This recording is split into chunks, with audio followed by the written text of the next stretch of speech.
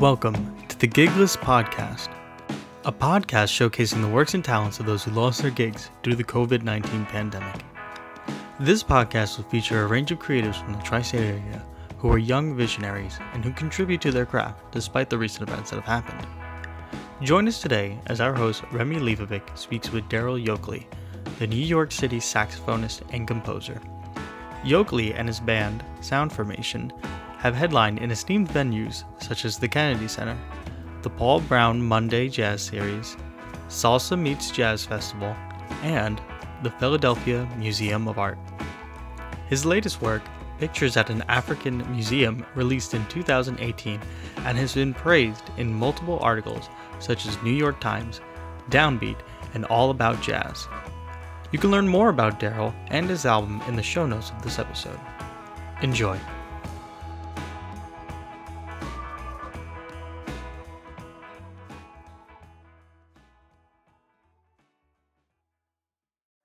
Hi everyone and welcome back to Gigless. Today we have our guest Darryl Yokely. Hi, how you doing? I said it right. I'm happy. Yep, yeah, that's correct. So Darryl is a local musician based in Upper Bergen County, really close to the city, and he is a jazz musician with a pretty awesome website that I checked out. Oh, thank you. I did it myself too. lots of nice imagery on there. I'll definitely put it in the show notes so people can go and find you. Oh, thank you. Yes. So tell us about yourself. When did you start playing music, and what, for our listeners, is your primary instrument? I started playing when I was 10. I started out on clarinet and then I switched to saxophone when I was 11, and that was my main instrument for many years. I kind of still do clarinet and flute. Actually, I'm doing a little bit more these years just because the gigs require it, the kind of work I'm doing.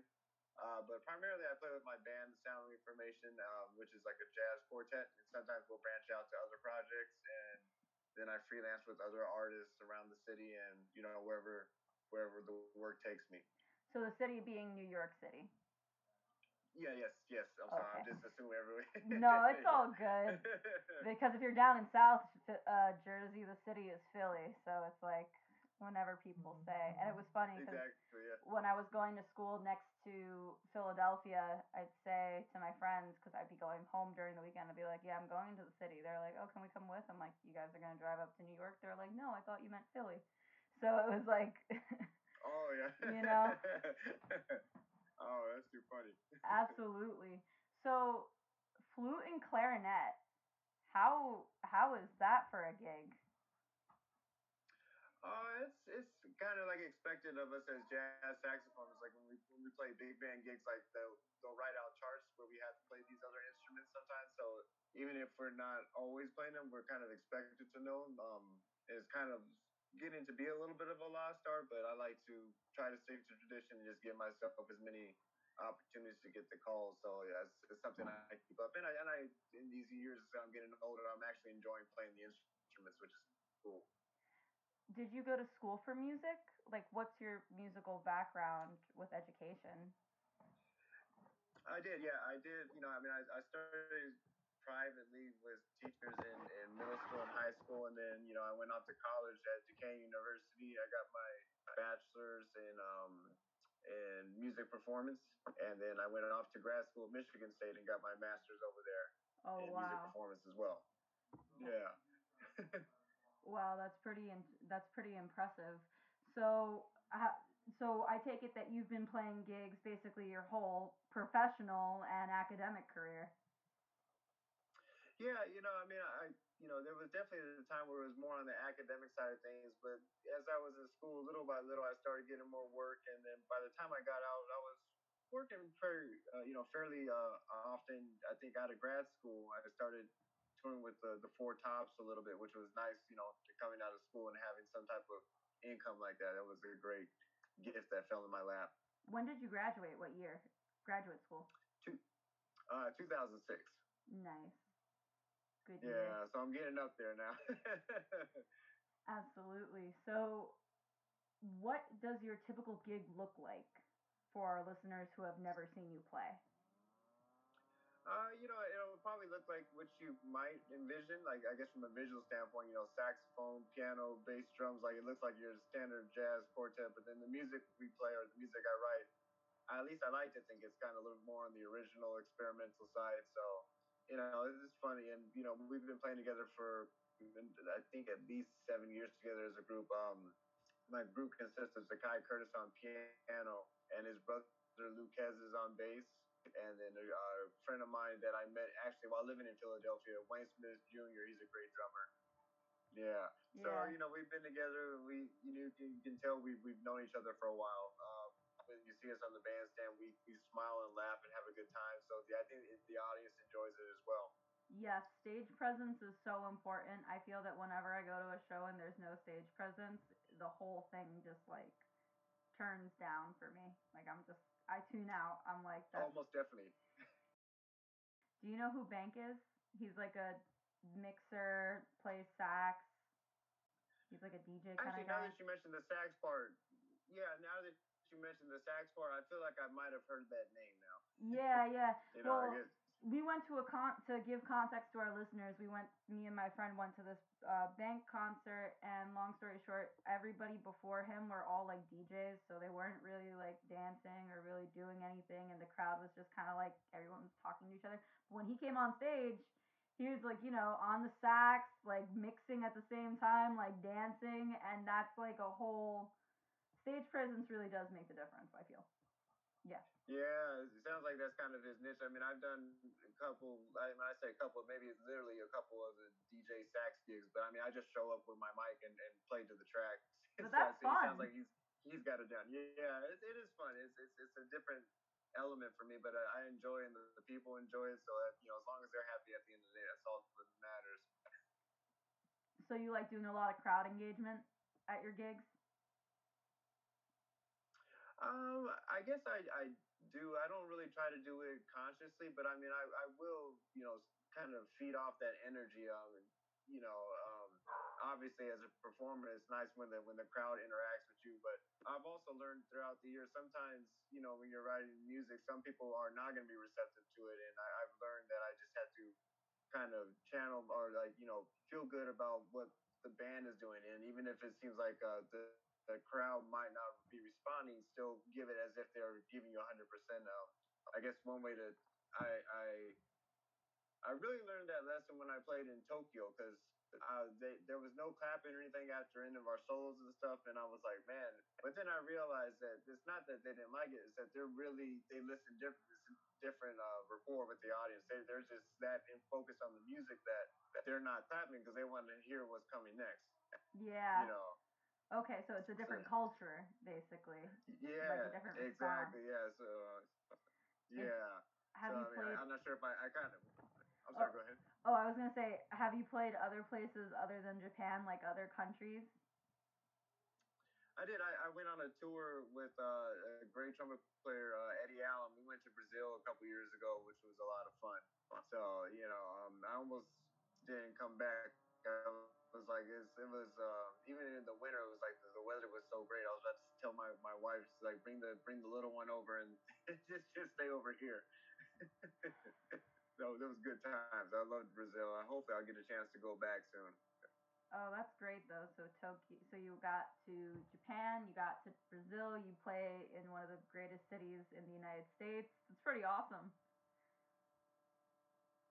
Yeah, it's going good, and hopefully we'll continue. At least I'll get opportunities to do some other stuff. We were looking at doing a European tour this year, but I think it is not going to happen just because of the stuff that's happening with like the COVID-19 stuff. So, but there's always next year.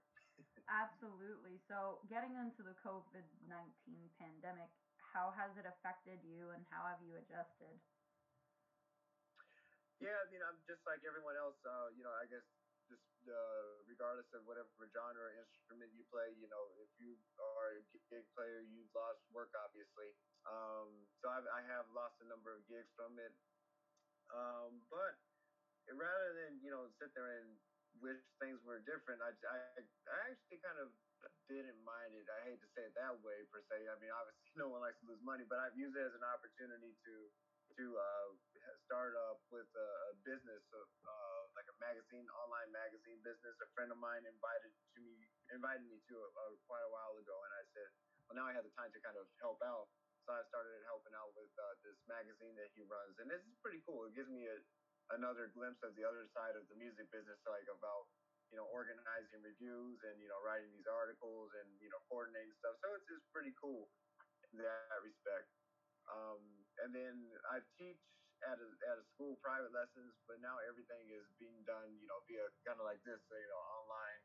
So that's a different experience. So it's I'm adapting. You have to kind of figure out a way to hopefully generate some type of income in the meantime, rather than just moping and hoping things will change. Absolutely. So, can you get a little into your magazine for our listeners? Oh, sure. Well, the magazine name is Oki Magazine. Um, it was started by a friend of mine, Tiffany, and she's up in northern New York. But since then, she's kind of stepped away from it a little bit. And the friend who introduced me to her is David and Emmanuel Noel. Just a little backstory: we met, geez, about maybe 10 years ago, and he lives in London. We stayed close friends. And then I did an album that came out almost 2 years ago. Wow, it's been that quick. And he did the artwork for this album. The album's pictures at an African exhibition. So I wrote all this music and like he did the paintings. But long story short, before I get off on a tangent, so he's running the magazine now with another friend at the same dinner that I met him at.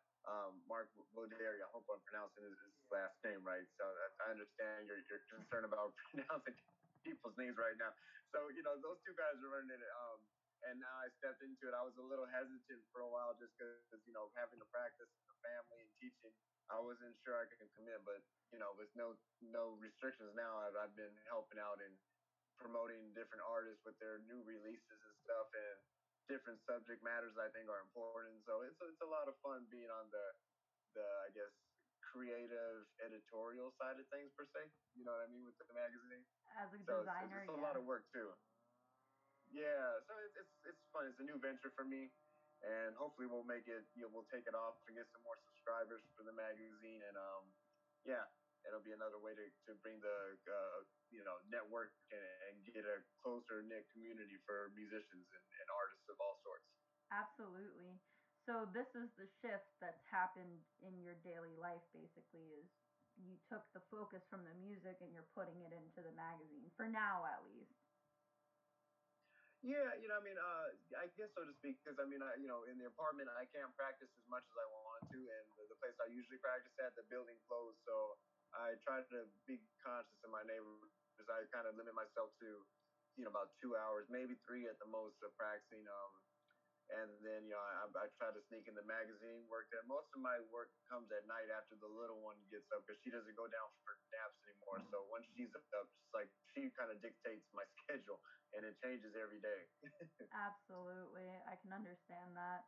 Um, but yes, so taking a more introspective look, like how have you coped with this, especially as like a family man, as a teacher, as you're getting it from all different angles. So how have you been coping with this?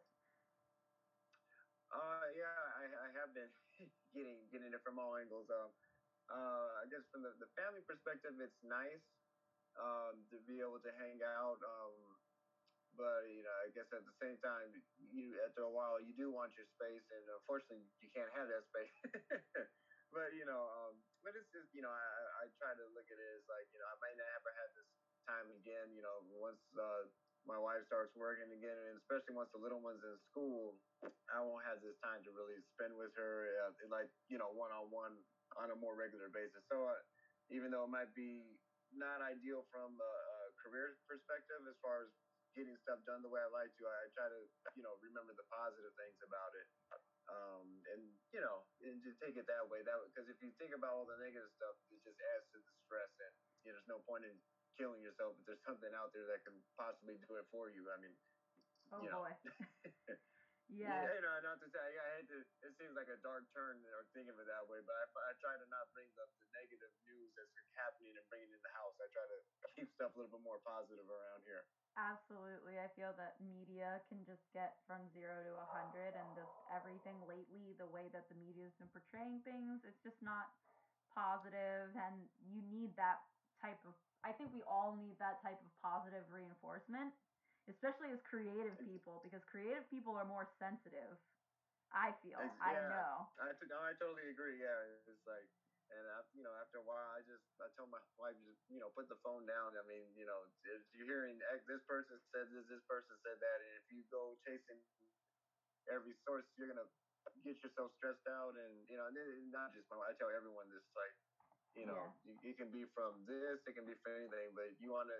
If this is, I hate to say it this way, but if say this were like the last little run for you, you want to be stressed out and and thinking about all the negative stuff, where you want to enjoy it with family and at least trying to be creative and do the best you can with what you have. Absolutely. And I feel that, you're a jazz musician, and jazz makes me think of blues at the same time too. Though I know they're both completely two different genres, but a lot of musicians, they play Mm-hmm. one and the other. Do you ever play blues or? Oh yeah, well, jazz. I mean, it's funny. Yeah, there is a blues kind of like a genre, I guess now per se, but jazz came out of blues, and I think they're one and the same because blues was like the first origins of it, down in New Orleans. Mhm. Um, so for me, they're one and the same. Nowadays, it's kind of morphed into something else where it can be like kind of a very more simple blues or down home blues, like you think like BB King, but jazz musicians relate to BB King just as I think just as much as they would relate to like John Coltrane or something, because that's where the music was born out of, and it's still in there if people listen to it closely. And I love the blues. I mean, and now I might play some blues tonight. Yeah. Especially in these times, we need it a little bit more. Yeah, I think that because when you look at the lyric, I know that jazz came from blues, but I just wanted to separate it because we have a lot of musicians that listen to this podcast, and I don't want to get like a message saying Oh like yeah, it's the most definitely. Yeah. same thing. But I I hear but you. I hear you. yeah, I love Sharon Jones and the Daps Kings. Every time it was really scary for me. At one point, every time I would listen to Sharon Jones and the Dap Kings, 100 Days and 100 Nights would come on, and I would be like, it was like Uh-huh. before I would go on a date or something about that. And if I heard that song before I went on a date, that means I was doomed. Oh so no.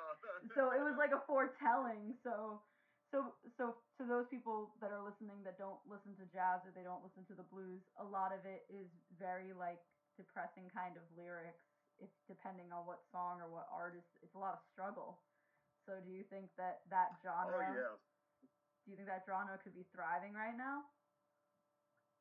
Oh yeah. I mean, probably. I think so. I mean, I guess maybe my neighbors here might disagree. 'Cause when I start playing, they start putting on the disco or like beat music. And so I mean, I don't know. Maybe I'm just thinking in my own little world, and maybe I'm disconnected. But I would hope so. Maybe because I mean, there's a saying the blues hurts so bad it feels good, and sometimes you need that kind of release. So if you're not listening to blues, for any listeners out there, maybe you might want to check it out, and you'll get your therapy. Exactly. It's a release because it's such heavy emotional music, and the lyrics are just so intense. And I think that why wouldn't be people like I mean why wouldn't people be singing or coming up with that, especially when now is such an inspiration for that type of music.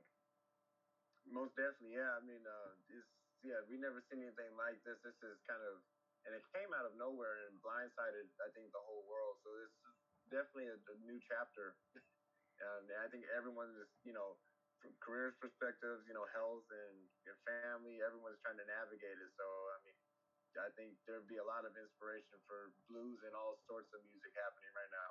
Absolutely. So have you been inspired by this time as well to write more songs, or has it made any projects come out of you that you wouldn't normally do?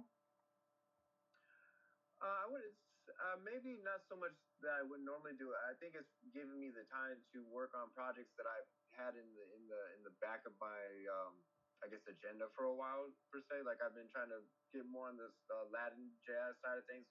That's a very broad term, but trying to listen more and learn. So it's been good as far as studying and kind of looking inward about what I want to do with the band and just overall career stuff. So I think that has been one of the positive things. Obviously, again, we all need money to survive, but sometimes these things, if you focus in the right way, you can turn them into a positive, I think. Absolutely. And it's just about being in that mental headspace. So, what's the headspace then that you need to get into your highest state of production, you know? Oh yeah, I think for me, I kind of work in spurts, like in it really, like, again, at this point in my life with the little one and the family, it kind of really is in spurts, and they kind of dictate my schedule. But I mean, um, when I do start getting into it, like I kind of get upset, so I have to be making sure that I get all my other stuff done. Like, did I pay the bills? Did I do X, Y, and Z before I really go down this dark tunnel and shut out everything. So I can kind of turn it on. It's just a matter about when I get the time to do it more. That makes sense. Like the inspiration is always there. Like I'm always half detached from reality in some way, thinking about what I'm gonna do. Absolutely. There's a band called Crystal Castles. I don't know if you've ever heard of them, but they like make all this weird ambient music. And Fever Uh-huh. Ray as well, which she did the intro song to Vikings, and that weird like spaceless sound. That's what I tell people the inside of my head sounds like.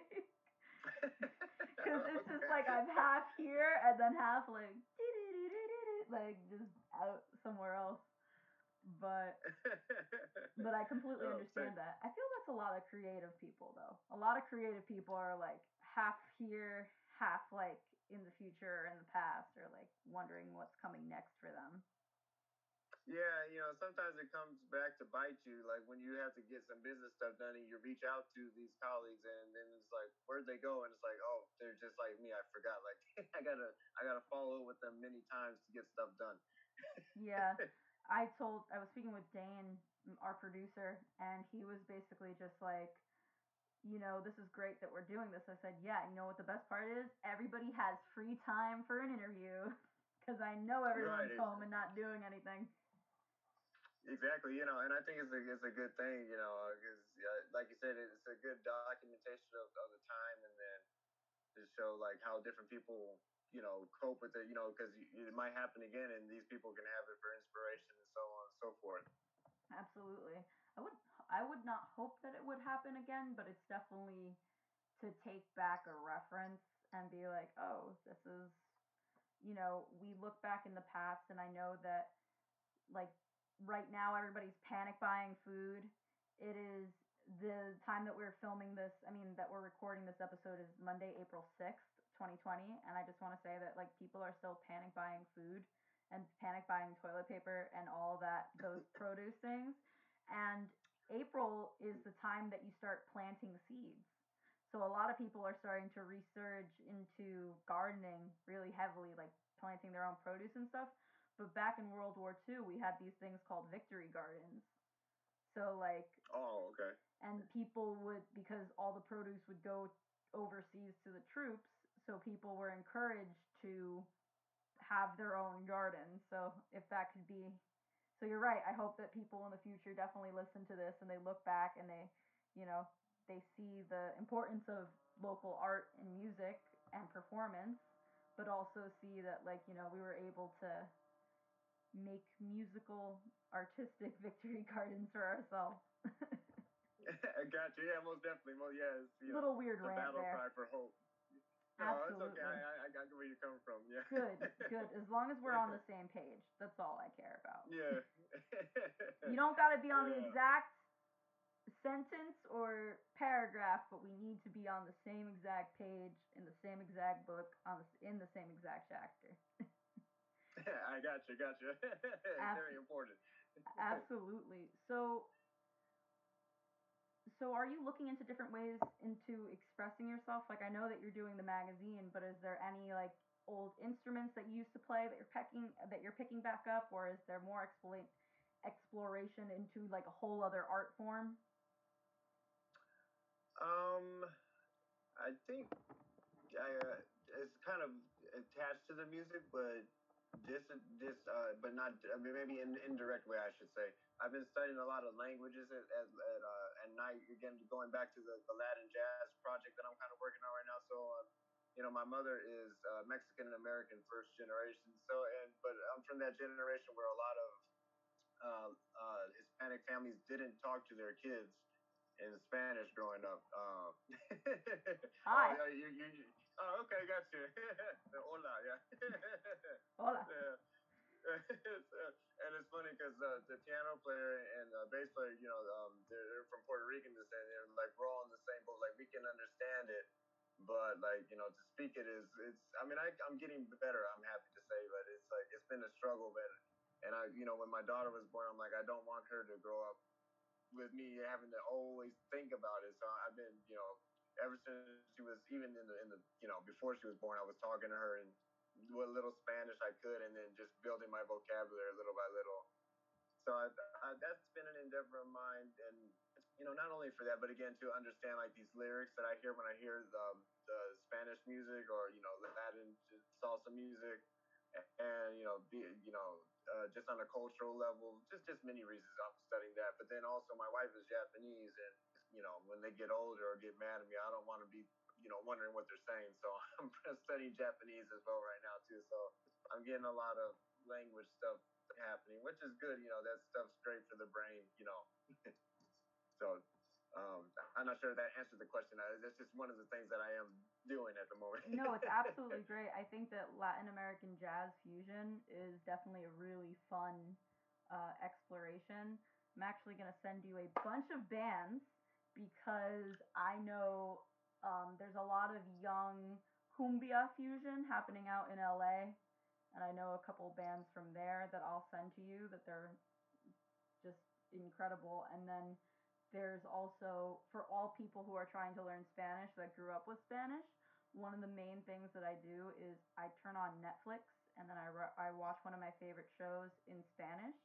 That way I have the Mm. plot line already in my head, but I can correlate that to Spanish. And another thing is right here next to me, I have En el tiempo de las mariposas in Spanish, in the time of the butterflies. I'll take books. Oh, Yeah, I'll take books and I'll read them out loud because I can read in Spanish. I don't know about you. And I'll also send you yeah. more resources because I'm really big on that. They actually, when my mother told me about that, she told me that it was on the news that basically, and this was in the early 90s, they were telling people that if you taught your kids two languages at the same time that they would grow up to be insane. I'm serious. That Yeah, was the whole thing. yeah. They were pushing that if you taught your children, they would never be able to, like, all these lies saying like they would never be able to fully grasp English, or they wouldn't be able to they would be developmentally stunted, stuff like that. It was like a whole. I know someone who's writing a dissertation on it. Yeah, I mean, yeah, because I know my dad, he didn't want to be left out of the conversation, so that's why my mom didn't speak to me. And it's funny, all of my cousins, we all can kind of understand it to an extent, but none of us speak it. So it's like a whole generation that is just, you know, that doesn't really relate on that cultural level as far as just speaking the language. But I'm getting there little by little. Right? It's funny you mentioned the book right now. I mean, one of the inspiration for my project is Cien Años de Soledad by Gabriel Garcia Marquez. So I've been kind of writing the music from that book, and I read it in English, and it's hard enough in the language I understand, but trying to read that book in Spanish is it's intense. Absolutely. And can you translate that for our listeners? Oh, it's 100 years of solitude. So There you go. yeah, Just so yeah. we don't have subtitles when you're listening to podcasts. Yeah, but I understand. but absolutely. So is there any kind of, So, can you talk a little bit more about your Latin project then? Because I'm really interested in that. Yeah. So I'm kind of it's kind of similar in some sense to my last project I did, Pictures at an African Exhibition, where I kind of I it was more of a historical narrative in my own mind, and like I said, my buddy David, he painted these pictures um, to the music I wrote, but so he kind of was influenced by what I did. But now in this sense, I'm kind of being influenced by literary work. So what my goal is to try to paint these pictures and tell the story of the book through sounds. So I'm doing a lot of research on it right now about because a lot of these things, the events in the book are based off of events that happened to Marquez in Colombia, during his life. Um, so I'm doing that. I actually got to sit down tonight and try to reach out to some of these professors at Columbia and NYU, see if they'll respond to some inquiries that I have about the book. You know, because it's such a very involved book. But one of the things about it is that people say this book is like the Bible for Latin America, basically. Like it's must read literature for not only Latin America but the whole world. But it's like one of those. It's like the Don Quixote. It's like it's on that level. Yes. Um, with that kind of presence, and that kind of people are familiar with the work. I want to make sure I do it justice by researching as much and bringing something really strong. And I'm sorry, back to my original point. I have a tendency to go off if you haven't noticed, but Everyone does on this show. yeah. It's all But it was, good. yeah, it's a lot of people they said this book kind of encompasses all of Latin America. So I'm trying to do that with the music too, where it's not just music from Colombia, but it has influences from maybe the tango in Argentina, Cuban music, with the rumba, and Puerto Rican music, salsa, and then maybe flamenco from Spain. All these different elements that have been mixed in. Obviously, the Spanish and African mixed with is what's the result of a lot of the music that we hear today.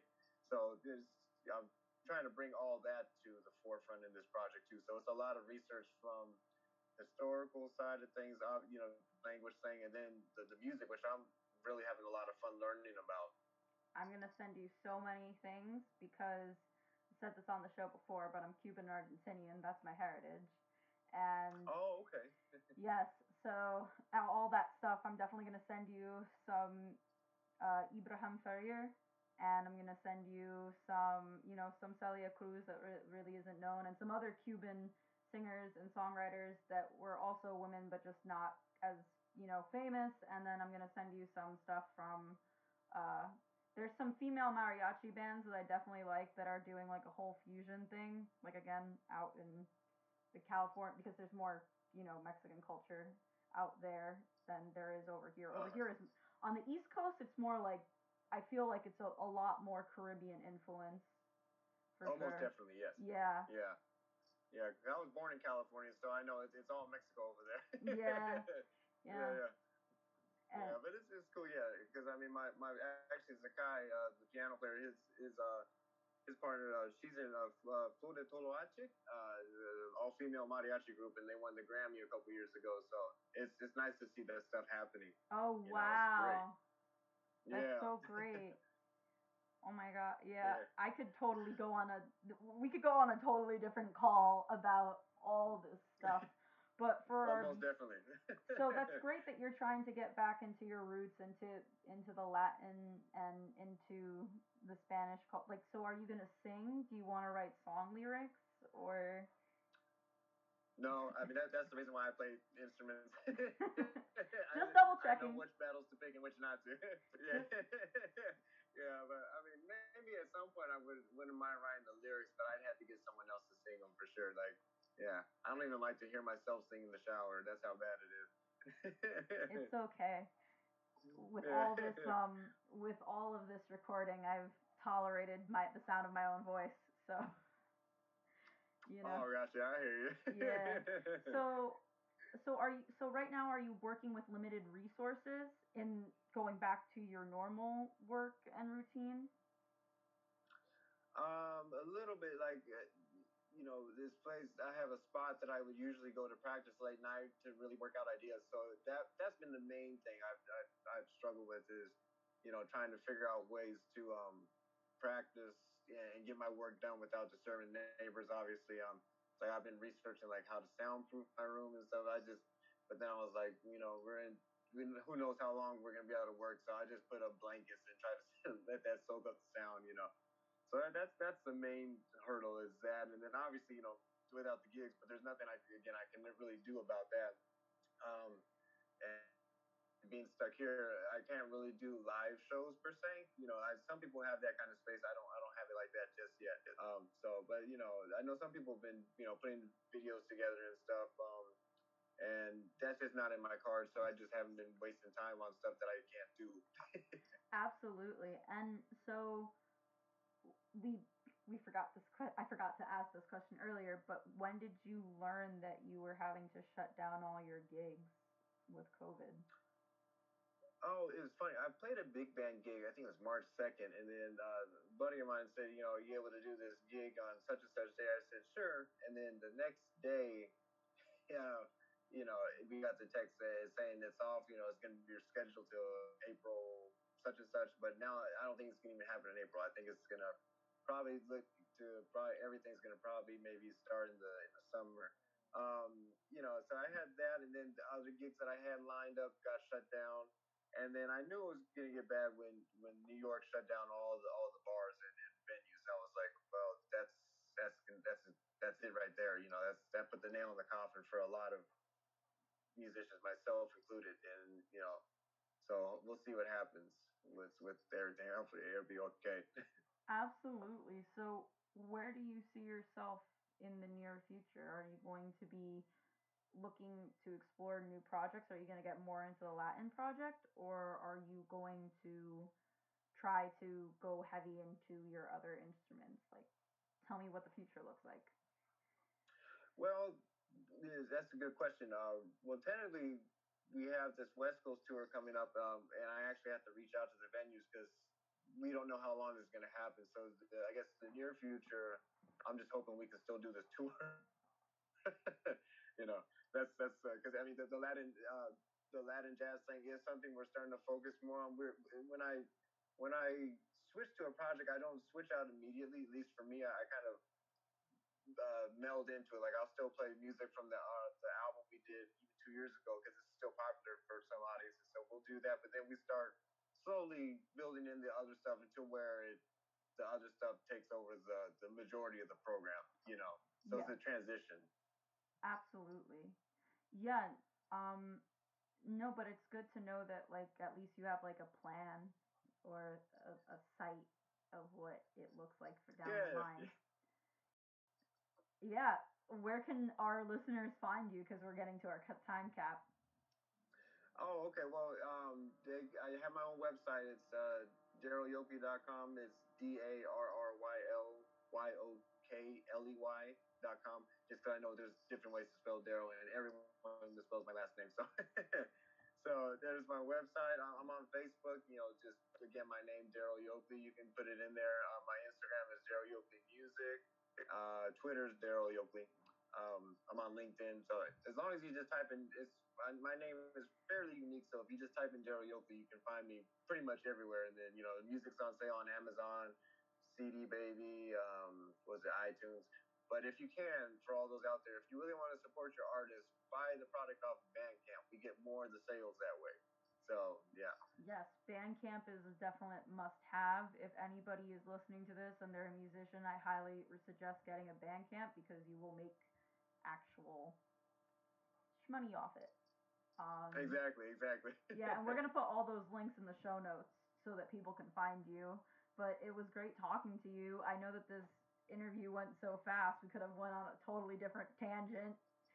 Most definitely, yeah. So hopefully we'll get a chance to do it again because yeah, I'm looking forward to getting the links from you too. I'm really interested to learn some more stuff about the people you were telling me about. Absolutely. And just so you know, Gigless is going to continue. We're going to have like more seasons, and we're also going to do a check in when all this is over and passes to see where everybody's at. So we're gonna give it some time. So hopefully we can check back in on, and everybody has their gigs again. Everything's all good. Yeah, I hope so. Yeah, everyone out there stays strong, and we will get through this. Absolutely. Well, thank you so much, Darryl. It was great to have you. Likewise, yeah, it's a pleasure speaking with you.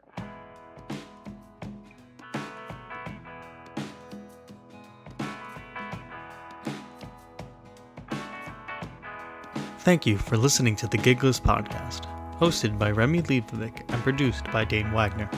The song used for our intro and outro is Beach Walk by Unicorn Heads.